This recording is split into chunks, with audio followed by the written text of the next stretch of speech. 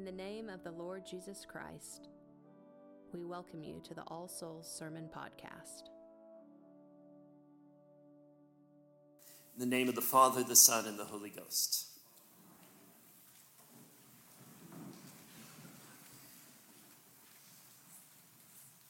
There's an old story. It's the sort of story you doubt ever really happened, but it's still fun to tell.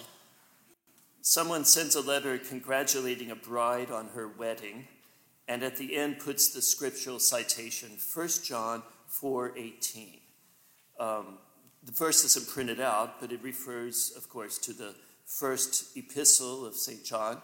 And if you look that up at chapter 4, verse 18, here's what you find. There is no fear in love, but perfect love casteth out fear. The writer of the card to this bride, however, made the common mistake of leaving off the one in front of the John. So instead of referring to the first epistle of John, it was a reference to the gospel. And if you look up John, the gospel, chapter 4, verse 18, you have the words that I read just a couple of minutes ago. Thou hast had 5 husbands, and he whom thou now hast is not thy husband. These words Jesus spoke to the Samaritan woman at the well, they were true words, and hearing them was the pivotal event in her coming to faith. The scene begins with a weary Jesus. It's noon. He's sitting down by a well. He's alone. The disciples have gone off into the village to buy food. A woman comes and begins to draw water. Jesus asks her for a drink. She thinks the request remarkable. Jesus replies that if she knew him, she would have asked for some very special water. She challenges his standing to produce special water. Art thou greater than our father Jacob, who gave us the well? Of course he is, but the reader knows that, she doesn't. Jesus explains the effects of the water he has to give, and so she does ask. The story is like a little film, and it's just barely begun, and already the woman has some faith, some partial trust in Jesus. Never before had she set eyes on him, but now she understands he has a great gift, and she asks for it. The story shows that just to speak to Jesus, even without understanding what we're asking for, it's already an act of faith. What is the gift that Jesus offers? It's water, but it's not literally water. Like water, it will quench a thirst. But Jesus says, the water that I shall give shall be in a person a well of water springing up into everlasting life. Jesus' water becomes a continuing source of water. It's in you and it never runs out. It changes you from the inside. This water wells up, Jesus says, into everlasting life. We understand this by analogy. In ordinary life, as it were, if you don't drink water, you will die. There's a very close connection between drinking water and going on living. People who live in a desert really know this. So Jesus, this woman, survival requires unceasing care for the provision of water. They need wells. They need to know where the wells are. They need water to be in the wells. They need storage containers. And it's something that has to be an object of care continually. Water, life.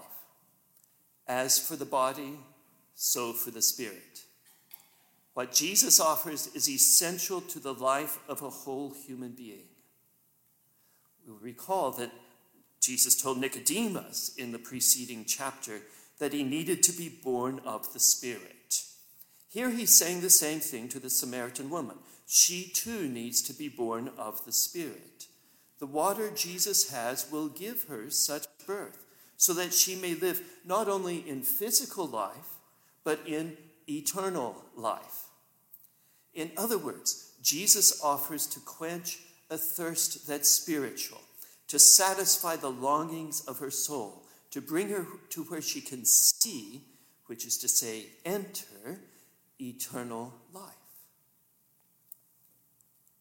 Now, I like to think that when she actually asked for this water, it made Jesus happy in a way.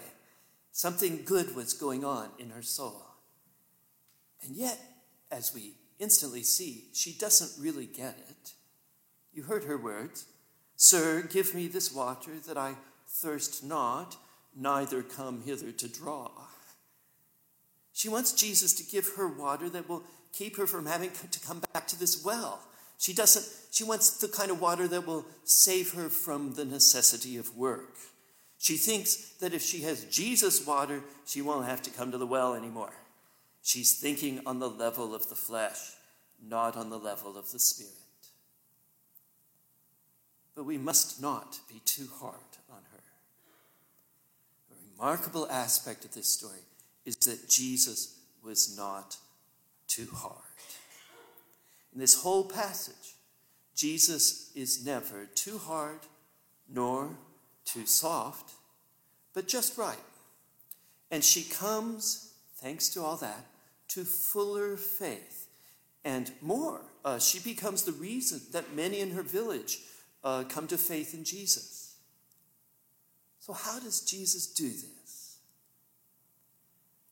Not by saying, "Foolish woman, stupid person, I'm not talking about well water." He treats her with love. At the same time, he does not let her off the hook. She has done wrongful deeds, and the drama hangs on whether she will turn away from them and turn toward Jesus. So here's how Jesus does it. He says, "Go call thy husband and come hither." She parleys a response, "I have no husband." Jesus, "Thou hast well said, I have no husband. For thou hast had 5 husbands, and he whom thou now hast is not thy husband. In that thou saidst truly." It's as if Jesus has X-ray eyes for the soul. He knows an uncomfortable lot about her. How is she going to respond? She buys a bit of time with a detour to a religious dispute. When things get a little bit too personal, let's go off and talk theology. "You Jews," she says to Jesus, "claim that Jerusalem is the place to worship God, but our fathers worshipped right here," she says, "right on this mountain." Jesus answers her implied question by showing in a new way that he has authority as a teacher. "Woman," he says, "believe me, the hour cometh when ye," that's the plural, Texas y'all, "shall neither on this mountain nor yet at Jerusalem worship the Father. The hour cometh, and now is, when the true worshipers shall worship the Father in spirit and in truth, for the Father seeketh such to worship him." Now, what's remarkable is that this short speech of Jesus is thoroughly Trinitarian. It talks about worshiping the Father. It's a new word. We haven't had that word yet in today's reading. Those will worship the Father. She had not named the object of worship thus. She had talked about worshiping God. Jesus says, the Father. No one can worship the Father who does not know the Son and who does not have the Spirit. Jesus, who is the Son, here present in the flesh, makes it possible for people to have the Spirit. That water inside them that wells up to eternal life, that water is the Spirit. This speech of Jesus reveals Jesus for who he is. Now, the Samaritan woman may not have gotten all that. I don't think anyone gets it all on first reading or first hearing. It's wonderfully deep theology, and as I say, Trinitarian, etc. But she does grasp one thing, that Jesus is saying that a great change is coming in the relationship of people with God, coming and happening now. The hour is coming and now is. She responds with clarity of faith. I know the Messiah is coming, she says, and he's called Christ. And when he comes, everything will be clear. To which Jesus says dramatically, I, who am speaking to you, am he.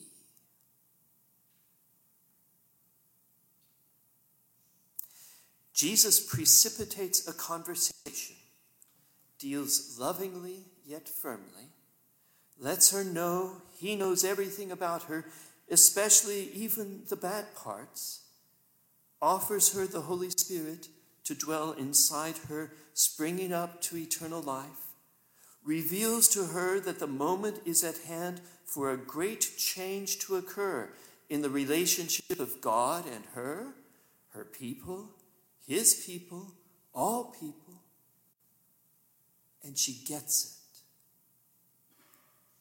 She goes and tells the village. They come out to see Jesus themselves. They all come to believe in him.